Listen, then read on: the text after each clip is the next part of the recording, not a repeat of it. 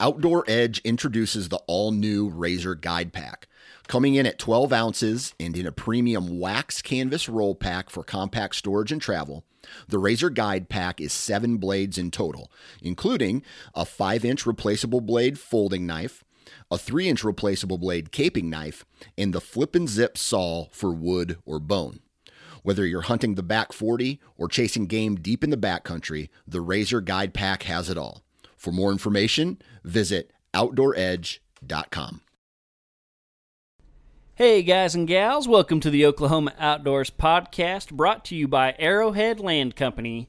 Here you will be educated, entertained, and equipped to get more out of your outdoor experience. So hold on tight because here we go.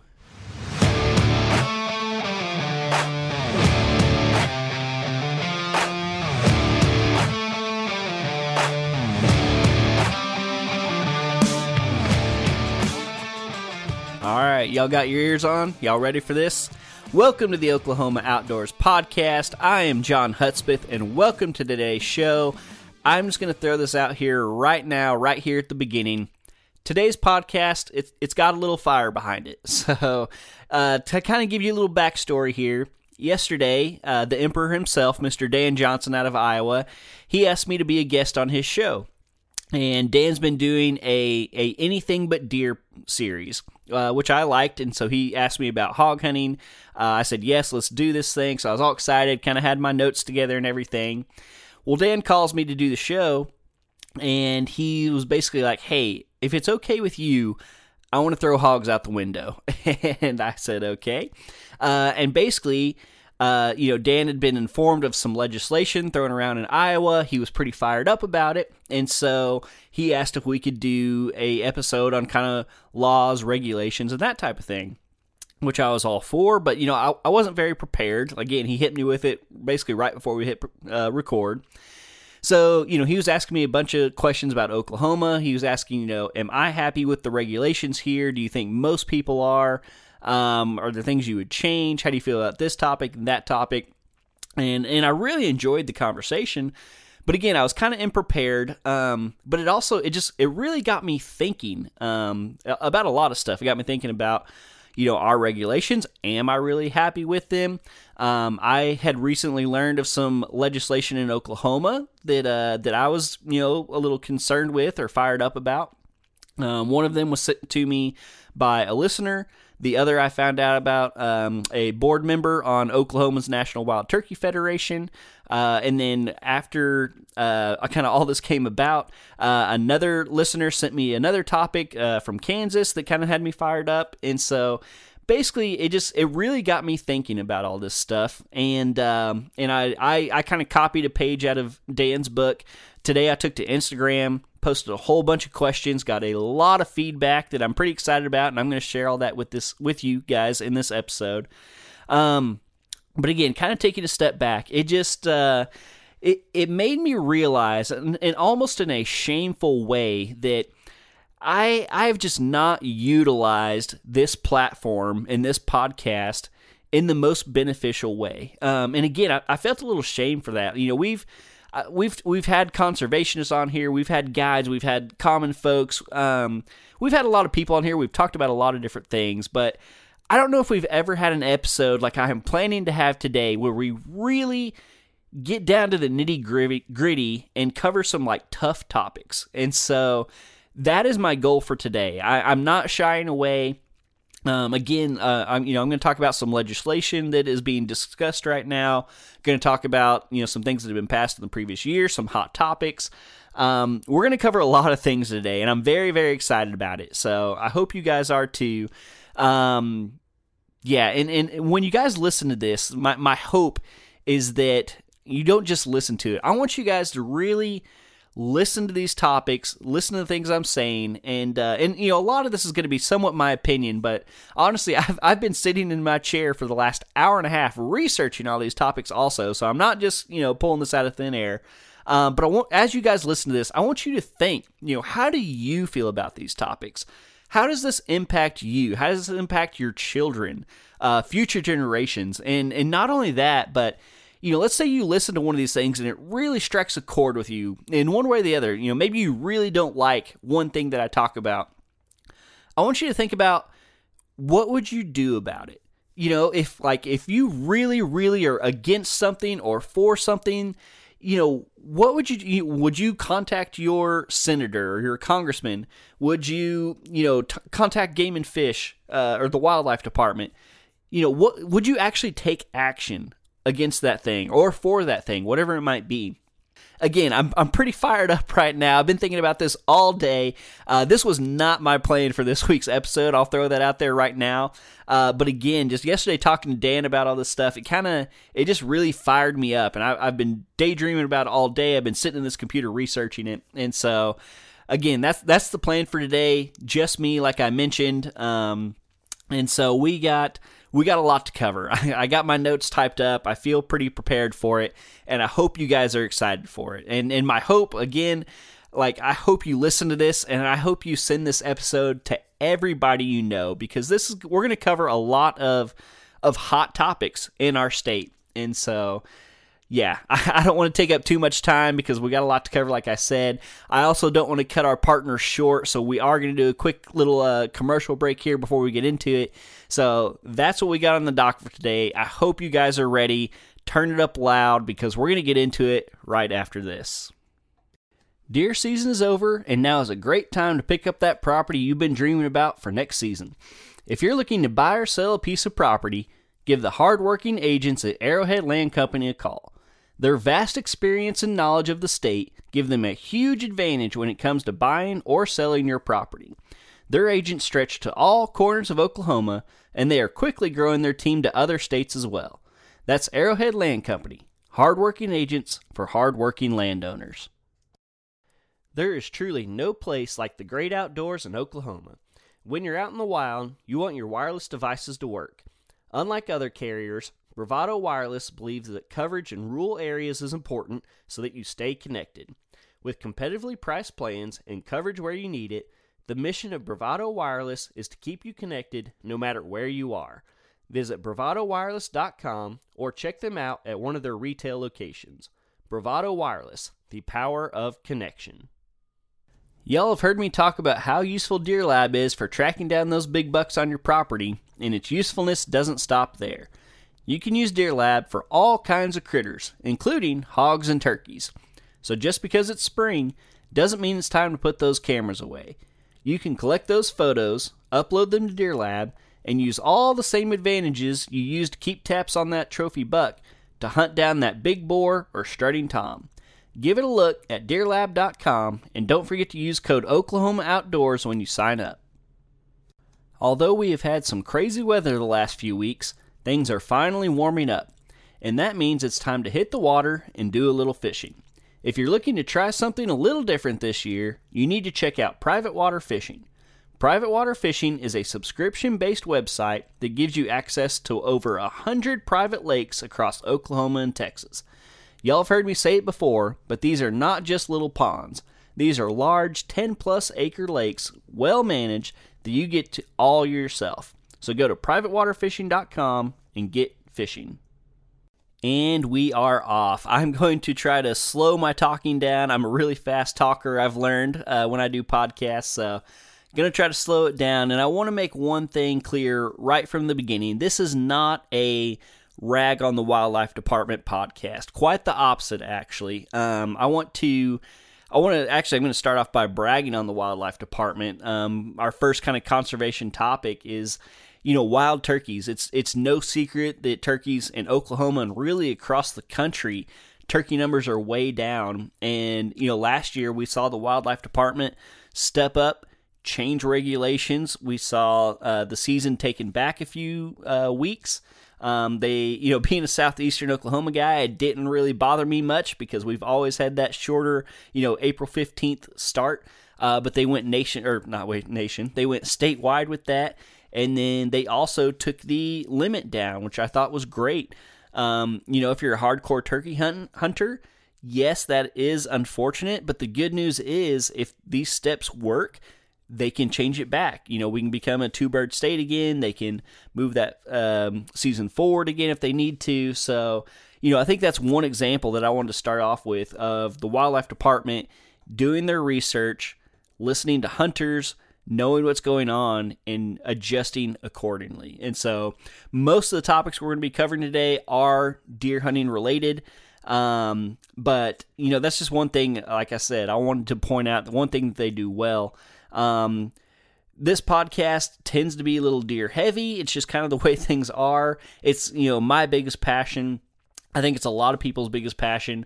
If you talk to anybody in the hunting industry, they know that whitetail is king. One of the most famous deer hunters in the country is Mark Drury. I have heard Mark Drury on more than one occasion talk about he really prefers turkey hunting over deer hunting, but he knows basically whitetails pay the bills, and they do. Whitetail hunting, it's so, it's across the board. They cover almost all 50 states. You can hunt them from east to west, and it's just something that a lot of people love, including myself. And so, again, most of the topics we're going to be covering today are whitetail related, but I wanted to throw out the turkey example. Quail are quickly disappearing again nationwide, especially in Oklahoma. Oklahoma used to be a huge quail hunting and upland bird state. But that's just another example of things that are falling off. And I don't think the wildlife department is to blame at all. I think that is changing agricultural practices that have changed that. I think that's pretty much been proven. When I was growing up, all I ever heard was it's the fire ants. The fire ants are killing the quail. I think that myth has kind of been put to rest. I'm not saying they didn't hurt, but I definitely think now we know that it's, loss of habitat. Farmers are, they're just farming is so much more efficient now. They're not leaving grain. They're not leaving stubble. They're farming right up to the property boundary, the fence line. They're not leaving that brush, that cover that the birds need to hide. And so, yeah, again, just one more small example. So, but what I really, really want to talk about is we're going to get into some hot deer topics. And what better way to start it off? We're just going to jump right in. We're going to talk about 1 buck versus 2 buck. It's something that I hear all the time from, it's a nationwide deal. It's not just Oklahoma. But I mean, I have seen entire social media groups dedicated to Oklahoma becoming a 1 buck state. And so I just want to discuss kind of both sides about it. I get the argument. I understand, the best argument I have ever heard to become a 1 buck state is that it makes people more accountable. I had J.D. Strong on, our state's commissioner. He talked about how, it's less than 10% of people fill both buck tags.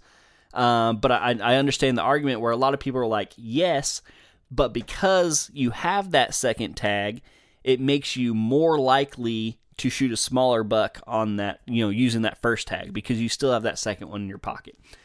And I get that. I understand that completely.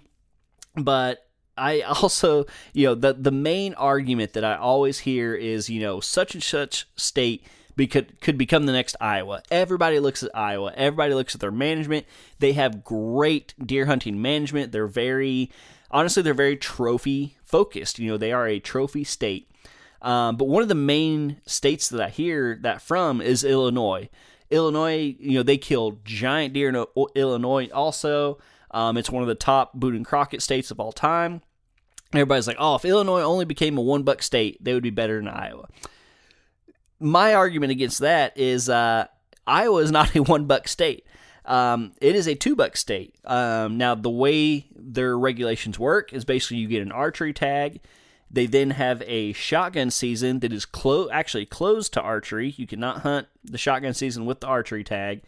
And then once that shotgun season is closed, you can then get a late season tag, which I believe works for muzzleloader or archery. So it is a 2 buck state. And then actually, I know this because I was just talking to Dan about it yesterday. If you are a landowner, and their requirement is only like 4 acres, according to Dan, you can then get a landowner tag also. And so if you are a landowner in Iowa, you can theoretically kill 3 bucks. And so I just don't think the whole, if you become a $1 state thing, I don't think your problem is solved. Missouri, $2 state. Tennessee, $2 state. Texas, $3 state. All these other states, they kill a lot of really, really good deer, and they're seen as great whitetail states, and they're not $1 states. So I'm not necessarily saying that Oklahoma should stay $2 or $1. I'm just laying out the facts that I don't think it's as simple as you change this one simple regulation and all of a sudden there's 200-inch deer running around everywhere. Oklahoma's a very unique state. I talk about that all the time. It's very diverse. You have mountains, you have grasslands, you have, basically desert.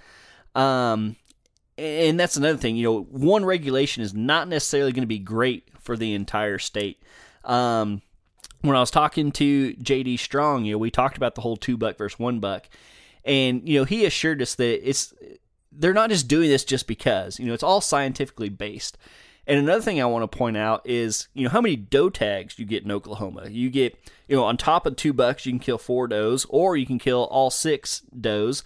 Parts of the states have the additional holiday antlerless season where you can kill 2 more does. All this tells me they are trying to get deer off the landscape. They are saying that we have an abundance of deer. If we were in trouble of running out of deer, they would be cutting those doe tags. If you're trying to grow a population, the way you do that is you stop taking out the females. That's how they grew deer populations when they were almost extinct. They had no doe tags. It was only buck. Now the populations have expanded, and now they say, hey, you can kill some does. Not only can you kill some does, we are encourage does. I've had multiple guests on this podcast talking about that, how, they kill so many does a year. And I honestly, I am guilty of not killing enough does, probably. But again, going back to the whole $1 versus $2, I think there's way more to it. And, me personally, I love the $2 state, or that we're a $2 state, because personally, I typically use that second tag as more of a management tool.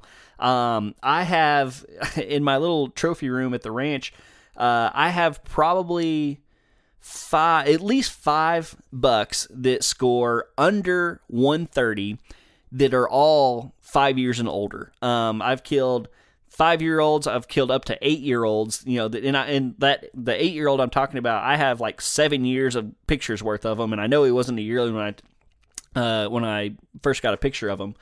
And that deer, at his very largest, might have scored 125. And if you're a $1 state, that deer's never going to get killed. If I had one tag, I don't care if that buck is 6. If I have a 6-year-old 120-inch buck, and I have a 170-inch, 4 or 5-year-old buck, I'm going for the big buck all day. And I know most of the people out there probably are. You may think you're not, but when it comes down to it, if you have one tag, just like I was, everybody was saying how, if you have 2 tags, you got that extra if you shoot a small one. Well, it works the opposite way. If you shoot that small deer with your first tag, there is no trophy. And so to me, it's more of a mindset, and I think that's improving every single year.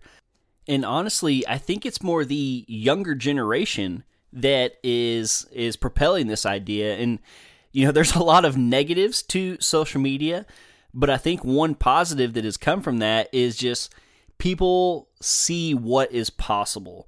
If you let that younger deer walk, it could turn into what you see on Facebook or Instagram or whatever like that. And people are experiencing that all over the country, including Oklahoma. And again, I feel like it's the younger crowd almost teaching the older crowd, like, hey, look what these guys have done over here. They quit shooting 2-year-olds, and now all of a sudden they're having these big 3-year-olds. And then maybe they quit shooting 3-year-olds, and all of a sudden they have these giant 4-year-olds. And so, again, it all comes back to the mindset. If you are using the $2 system as an excuse to just shoot a buck, then yes, things are not going to change. But if you come at it from a conservation mindset, from a management mindset of, hey, there's whatever, you're the biggest buck on your property, number one on your hit list. If you're really, really hunting that deer, trying to kill that deer, and then say maybe that old warrior comes by, that old 8-point that's 6 or 7 years old, and he's just never been very big, but he's pushing deer away, and you get a shot opportunity at him, and you use one of your tags on that buck, and hey, that's an accomplishment. Shooting any mature deer is an accomplishment. I don't care how big the antlers on his head. I know some people claim they do. I honestly don't think a deer knows how big his antlers are. All he knows is, hey, I got an attitude, I got the body size, I can push people around. And so keeping that mindset, really hunting for age, but also hunting for genetics. That's, again, in a 1-buck state, you're never going to be able to cull without sacrificing the good deer that you really want to kill. And so, yeah, I might have got on a little bit of a soapbox there. If you can't tell, I think I am a fan of the 2-buck state for all the reasons I just said. And so I'm going to leave that one at that. I told you I was going to get fired up this episode, so we're going to move on. I can't say we're going to cool down at all, though, because we're going to go straight into the next hot topic. We're going to talk a little bit about crossbows. And right out of the gate, I might get some hate from some fellow hardcore bow hunters, but if I'm being completely honest, I don't see crossbows near as negatively as most people do. Again, starting with the positives, they're great for young hunters. They're great for older hunters. They are a fantastic doe management tool. We were talking about earlier how the state in general, we need to take more does. They're quieter than a gun. You can use them more often than a gun. So yeah, crossbows are great for those types of things. And then also just like, I think when a lot of hardcore bow hunters are angry at the crossbow, they just picture, some Joe Blow rifle hunter who all of a sudden, instead of getting to hunt 2 weeks of the year, he gets to hunt 3 months and he's killing all the deer and everything like that. But I just don't see the more relaxed guy who, walks to his stand after daylight and lights a cig in his sand. I just don't see him all of a sudden becoming a big buck killer overnight just because he gets to hunt with a crossbow. Excuse me. You still have to get close. You still have to be silent. You still have to make movement in front of, a white-tailed deer while they're at close range. Does it allow a person who may have only been able to shoot 30 yards to shoot 50 yards? Probably so. I know from experience that makes a huge difference. The 2% buck this year, I had him broadside at 44 yards. It was low light conditions. I didn't feel comfortable shooting with the compound. If I had a crossbow, that buck would be dead. He would be on my wall right now. So I can't say that it doesn't make a difference, because yes, it does. As far as movement, it takes a whole lot more movement to draw a bow than it does to just lift a crossbow, aim, and shoot. I get that. But, I don't think people are buying, again, that kind of not as hardcore hunter, I'm going to say. Not that rifle hunters can't be hardcore, but generally your more hardcore hunters are going to be your bow hunters. I just don't see them all of a sudden becoming this killer. They're not shooting 100 yards. You still have to play the wind. You still have to be smart. So just overall, I just don't see crossbows as near of a big deal. There are so many people that, the big line in the hunting industry is, I'm okay with crossbows, just not in archery season. And I get that. I get the argument as a vertical bow hunter. The fact that somebody has a little advantage over me, does it bother me a little bit? Yeah, a little bit. But again, for all the reasons I just listed, I don't see it as near as big of an issue as most people make it out to be. So, again, that's my 2 cents on crossbows. Like them or hate them, I think they're here to stay. I don't see them being banned anytime soon. So yeah, I would encourage people to think about it, think about the benefits. It gets more people in the outdoors. And so I guess if I had to lean one way or the other, I guess I would have to be pro crossbow. And I apologize to all my fellow hardcore bow hunters out there. So, all right, we're going to switch gears just a little bit. We're going to talk about some of these things, some of these legislation things that are out there right now. And again, I feel like I haven't used this platform enough to inform you guys about stuff like this. And so there are two big things that I want to talk about. One is more exciting than the other. And I'm not really trying to say pro or against these things. I really just want to inform you guys of the facts, as far as I can see, and let you guys know that these things are up. So first one that I say I'm a little torn, but I'm pretty excited about if I had to lean one way or the other.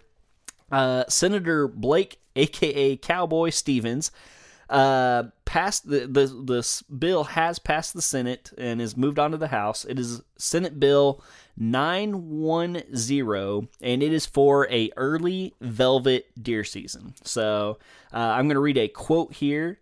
It says, Senate Bill 910 aims to create a 9-day archery season for bucks in velvet that would start the Saturday morning prior to the last weekend of August and go to the Sunday evening of the last weekend of August.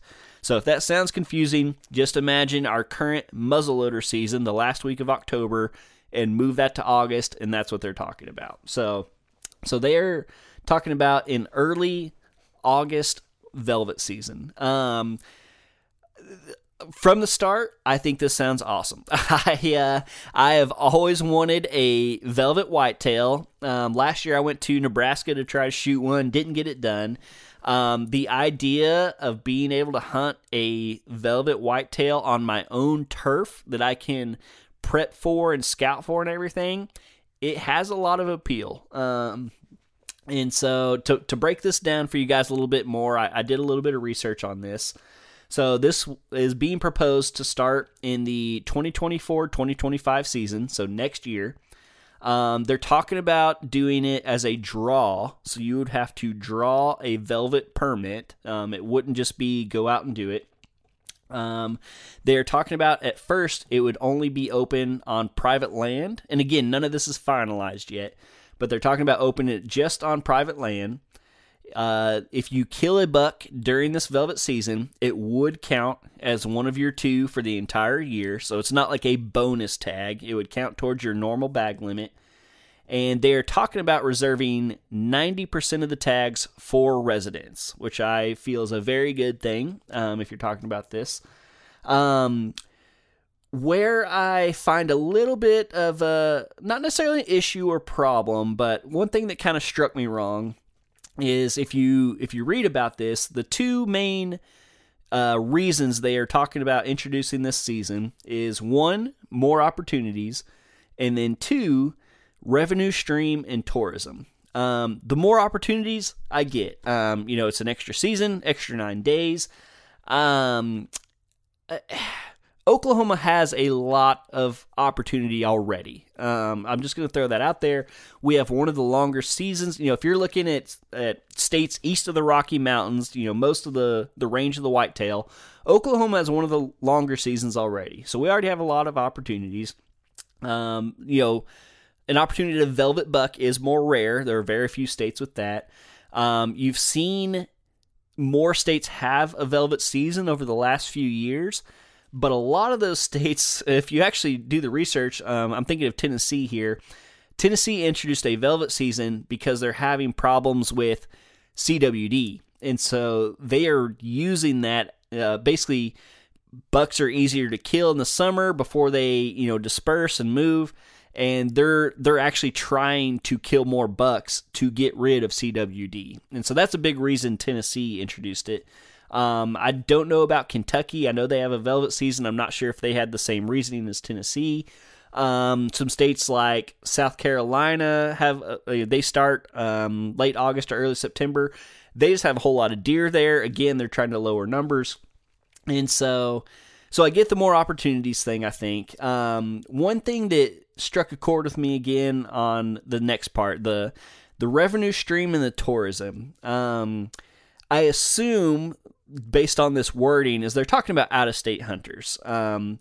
Because, if you draw the tag, you are going to have to pay, I believe residents, from what I read, residents are going to have to pay for a velvet permit. I don't know if it's like you have to buy a tag and a velvet permit, or if they're just talking about it's an additional tag. What I'm trying to get at is I don't see a lot of extra revenue coming from residents, and especially tourism. And so I'm reading this as they're trying to get more money from out-of-staters.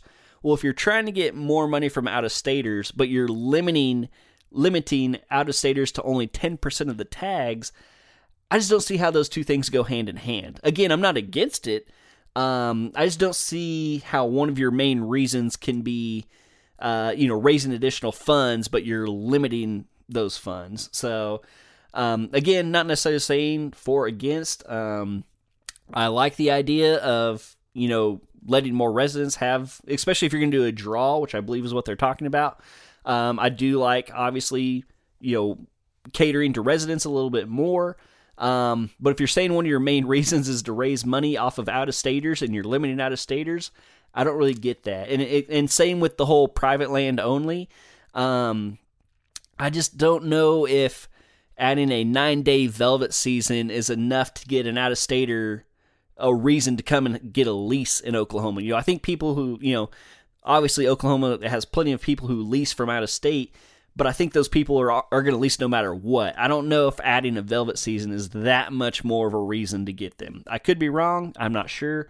So again, I don't want to keep saying for or against, but I just don't know if the reasoning matches the reasoning the state is giving. So again, if they pass this, I'm all in. I think it sounds awesome. I think sitting in a stand or a blind the last week of August sounds miserable, but I would probably do it at a chance at a velvet buck. So, mostly I'm just wanting to let you guys know about this.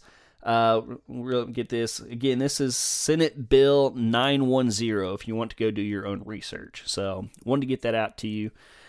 This next one I want to talk about, I don't have near as much information on. I tried to do more research, and honestly, I just couldn't find it.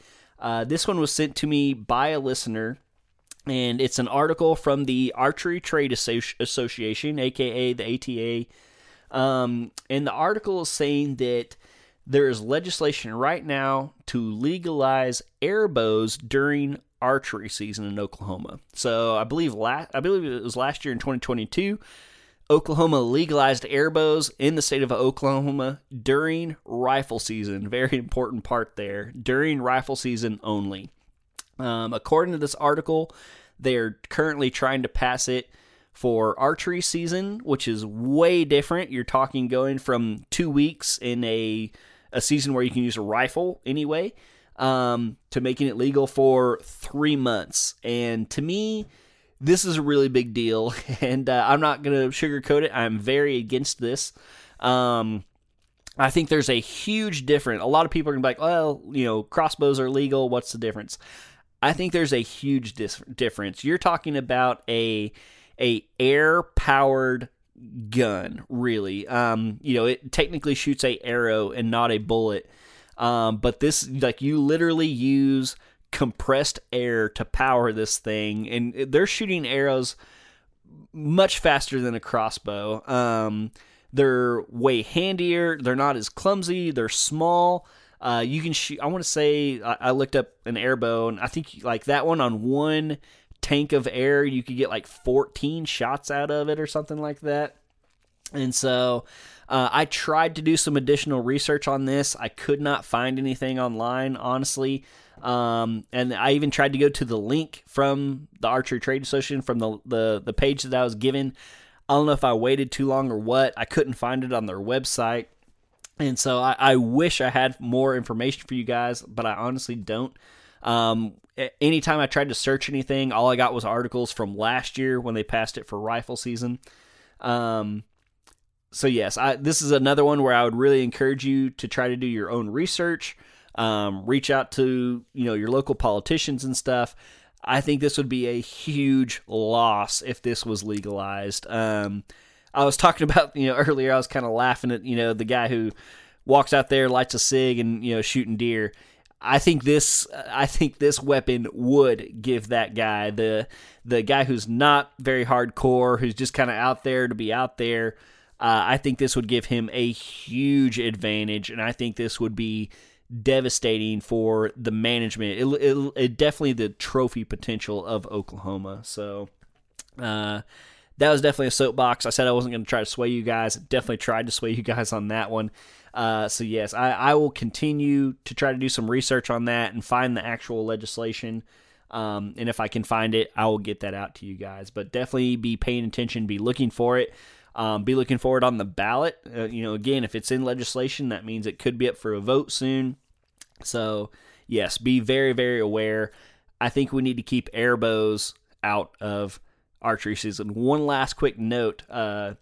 One of the in the article I read, an airbow manufacturer, actually, they were against airbows being used in archery season. So if the people making these things say they're not a bow, I don't think they're a bow.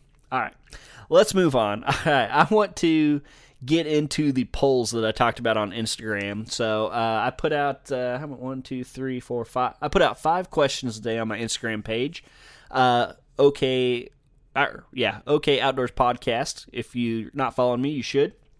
And I want to talk about the results because they're very, very interesting. I did not get what I expected, honestly, but I'm excited to share it with you guys. So first off, I want to say that, again, these came from my Instagram.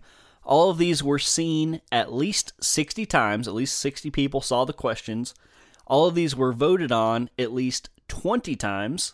And then one thing that I thought was very interesting was all of these had different amounts of votes. And so I don't know if people just voted on ones they felt more passionately about, or if some were maybe ashamed to vote on one or not, but I thought it was interesting that of the people who voted, they didn't vote on all of them. So I just wanted to throw that out there kind of from the beginning because I thought that was interesting. So the first question that I asked was just very simple. Are you happy with Oklahoma's rules and regs? This one was very even, which I didn't expect. 52% of people said yes, 48% of people said no.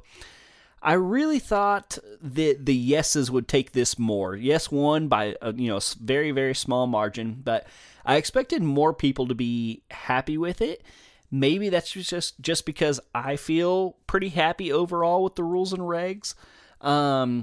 So yeah, I don't know. I just expected more people to be happy with it. I would love, if you're listening to this and you voted no, I would absolutely love to know why. And so, yeah, please send me some messages and tell me why. The next question is, do you like the current dates of our muzzleloader and rifle seasons? This one was dead even. 50% said yes, 50% said no. I didn't really know what to expect on this. I didn't really have a feel for it. I'm torn. As someone who's not afraid to pick up a rifle, and recently I've gotten a little bit more into muzzleloader season. I kind of like the dates.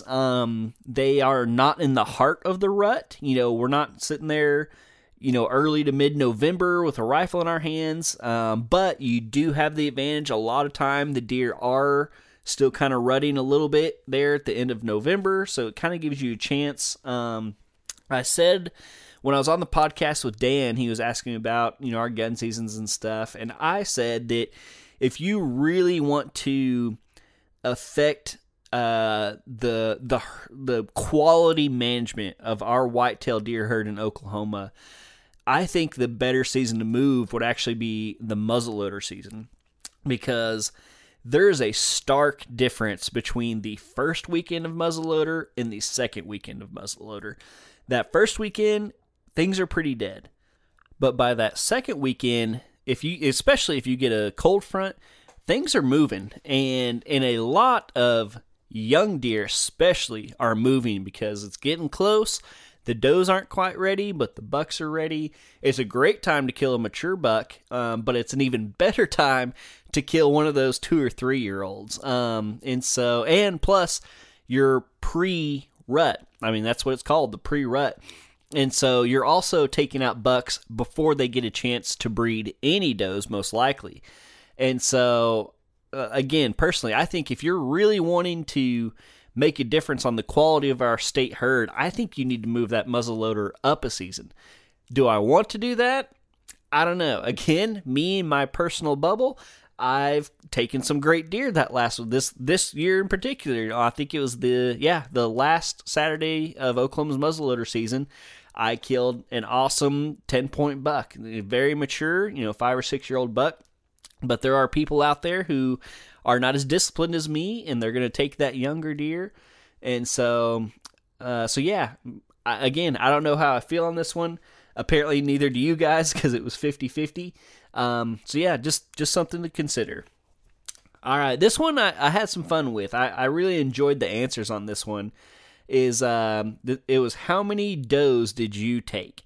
And I actually gave 3 options on this one. So I gave a 0, and then I gave a 1 to 2, and then I gave a 3+. Something I thought was kind of funny. I only had one person say that they killed 0 does. I'm going to assume that they're not the only person who saw that and killed 0 does. I think they were just the only one brave enough to click the button. The majority that answered, 58%, said they killed 1 to 2. And then I had more than I expected, I think. I actually had 10 people say that they killed more than 3 does, which I took that as very encouraging. I was very happy about that. And so not a whole lot to take away there. Again, I think, there's probably a lot of people who saw it who didn't take any does and just didn't click the button. But again, it looks like the majority of people do shoot 1 to 2 does a year, and I think that's great. I'll again use a personal example this year. I personally did not kill any does, but I did bring in a friend who killed a doe. I kind of let that take the place of basically I gave him a doe that I would have killed. On the current property that I'm hunting, usually what ends up happening is my brother during rifle season, he goes out and kills 2 does. He hasn't, I don't know if he's ever killed a buck on this property. He's killed some on our other property. I think this is the first year, maybe last year, the first year that more than 2 bucks have been taken off of this property. And so we've usually been around that 1-to-1 deal, like 1 buck for every 1 doe. And again, I'm trying to keep things in perspective. We're in more of a low deer density area. I almost feel bad saying this, but I don't know if it's quite as important for us to take does in our area. Yes, we probably could stand to take some, but it's just I feel like management wise, it's not as big of a deal for me to take more does. I do need to get better at it. I know that's a very important aspect. Yeah, it's something that I'm working on. I'll throw that out there. So, all right, moving on. All right, next question. Again, another answer that surprised me. Do you think crossbows have had a negative impact? And I'll also throw out there that this had the most votes out of all the questions. More people voted on this than any other one. But kind of surprisingly, only 41% of people said yes. 59% of people said no. So it seems that a lot of people kind of took my stance on it as maybe they don't like it, but it's not quite as big a deal as most people make it out to be. So I did think it was funny that one got the most votes. So yeah, take that as you will. This last question, I thought maybe the most important question, but it actually had the least amount of votes. Maybe people didn't understand. I was limited by, I could only use so many words in the poll. Maybe people didn't quite understand what I was trying to say. But the question was, and I used a picture of my daughter, will your kids have the same opportunities that you did? Basically, I thought it was pretty clear. When your kids grow up, will they be able to enjoy the outdoors in Oklahoma just as much as you did when you were a kid? And I am happy to say that 68% of people said yes, that they do believe that. 32% said no. And kind of like I mentioned at the beginning, all of this stuff we're talking about, all of this stuff is going to affect future generations. That's a big reason that, we're all doing this in the first place. Yes, we all love to enjoy it, but I would venture to say, you hear people all the time talk about how they used to be really into hunting, but then they had kids, and now they're much more into their kids hunting. I'm not to that point yet, and my kid's not old enough to hunt, but I can very much see that. I can very much see me taking just as much, if not more, enjoyment out of her enjoying the outdoors as myself. And so I thought that was a really good question, and I was very pleased to see that most people believe that they think that basically that the future is bright. So that's all the questions we had. I'm trying to think of any other topics. I did think of one thing that I forgot to mention. I almost hate to, but I'm going to go back to the old $1 versus $2 thing because this thought came to me. I was listening to a podcast today at work, and Dr. Bronson Strickland from the Mississippi State Deer Lab was on as a guest, and he got asked a question about culling. Does culling work in the wild? Is it worth it? And first off, the short answer is no. Basically, there's no way you could have enough control in a wild deer population to really cull and manage for genetics. He does say, however, because this is something that can happen on a large scale, most people when they're out deer hunting, let's say they see 2 deer out in the field, and they may not know the ages of the deer, but let's say you see an 8-point and then you see a larger 10-point. 9 times out of 10, people are going to kill the larger 10-point. It makes sense, right? But what he was saying is that, that 8-point out there may actually be older and more mature than that 10-point. But because it has better genetics and bigger antlers, people are going to kill that 10-point. And again, across a large scale, this is what usually happens. And so what can happen is in an area, you can basically hurt yourself because you are selecting the better genetic animals and letting the worse genetic animals live and continue breeding. So after a period of time, your genetics basically are going to decrease because you keep killing the genetically unsuperior animal. And so, again, going back to the whole $1 versus $2 thing, if you are not good at aging deer, if you're not good at looking out there or going through trail cameras, recognizing the deer and your age and stuff, basically you could be hurting yourself by shooting a larger immature deer instead of an older mature deer. Where I'm going with this is I think having a second buck tag to shoot that older unsuperior deer. I don't know, that's not the right way you're supposed to say insuperior, but yes, being able to have an extra tag to take a management buck, I believe, is a good thing.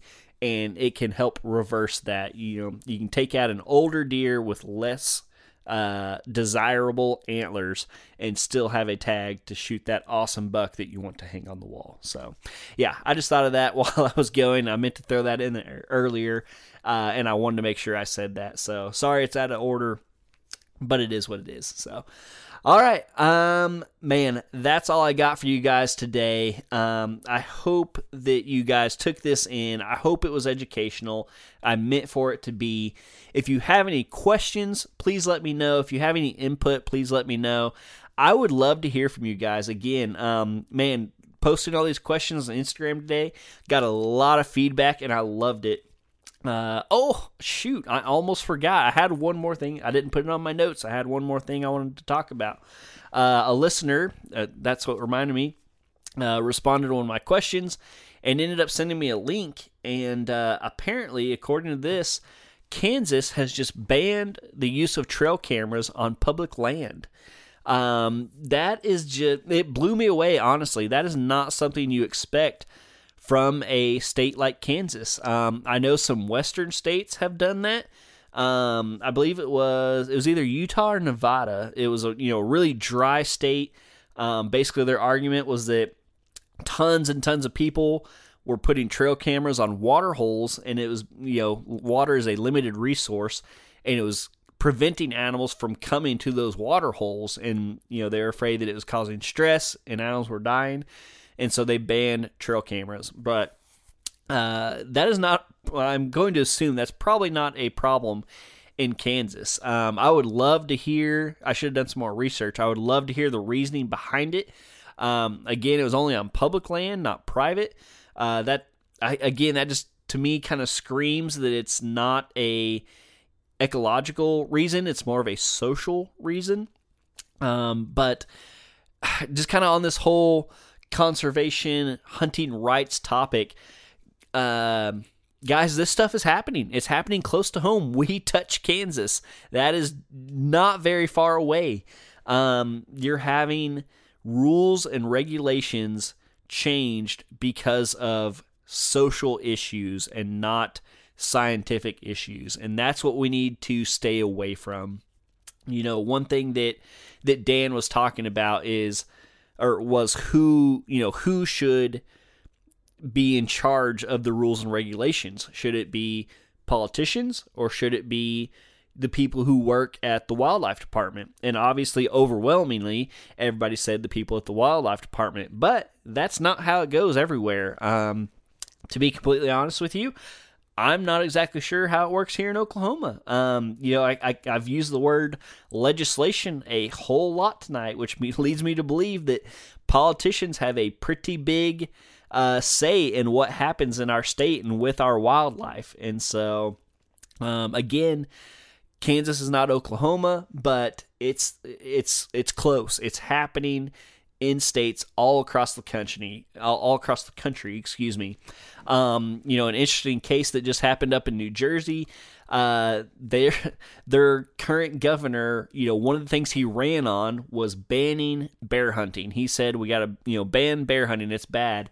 I believe I'm correct in this. I believe New Jersey has, if not the highest, the second highest, but I believe it's the highest bear per capita number in the United States. They have, more bears per square mile than any other place, and they banned bear hunting. And I guarantee you it was not because they needed to, because of any scientific reason. Basically, he fell to peer pressure.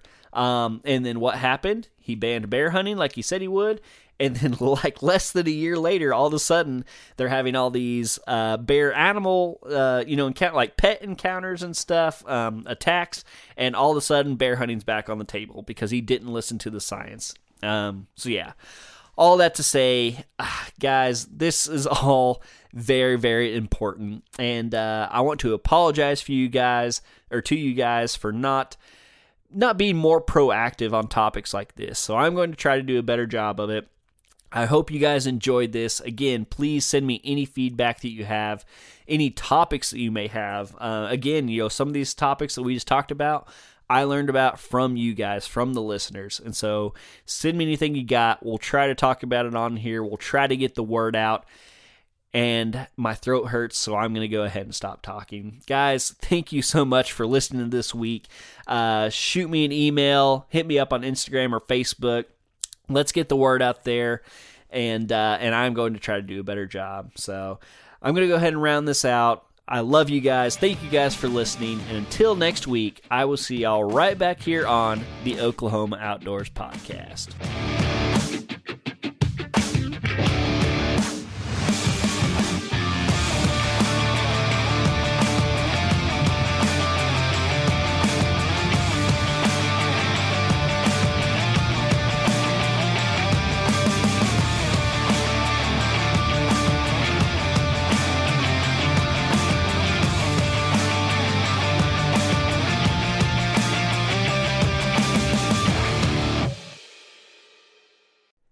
You have the right to the best wireless service.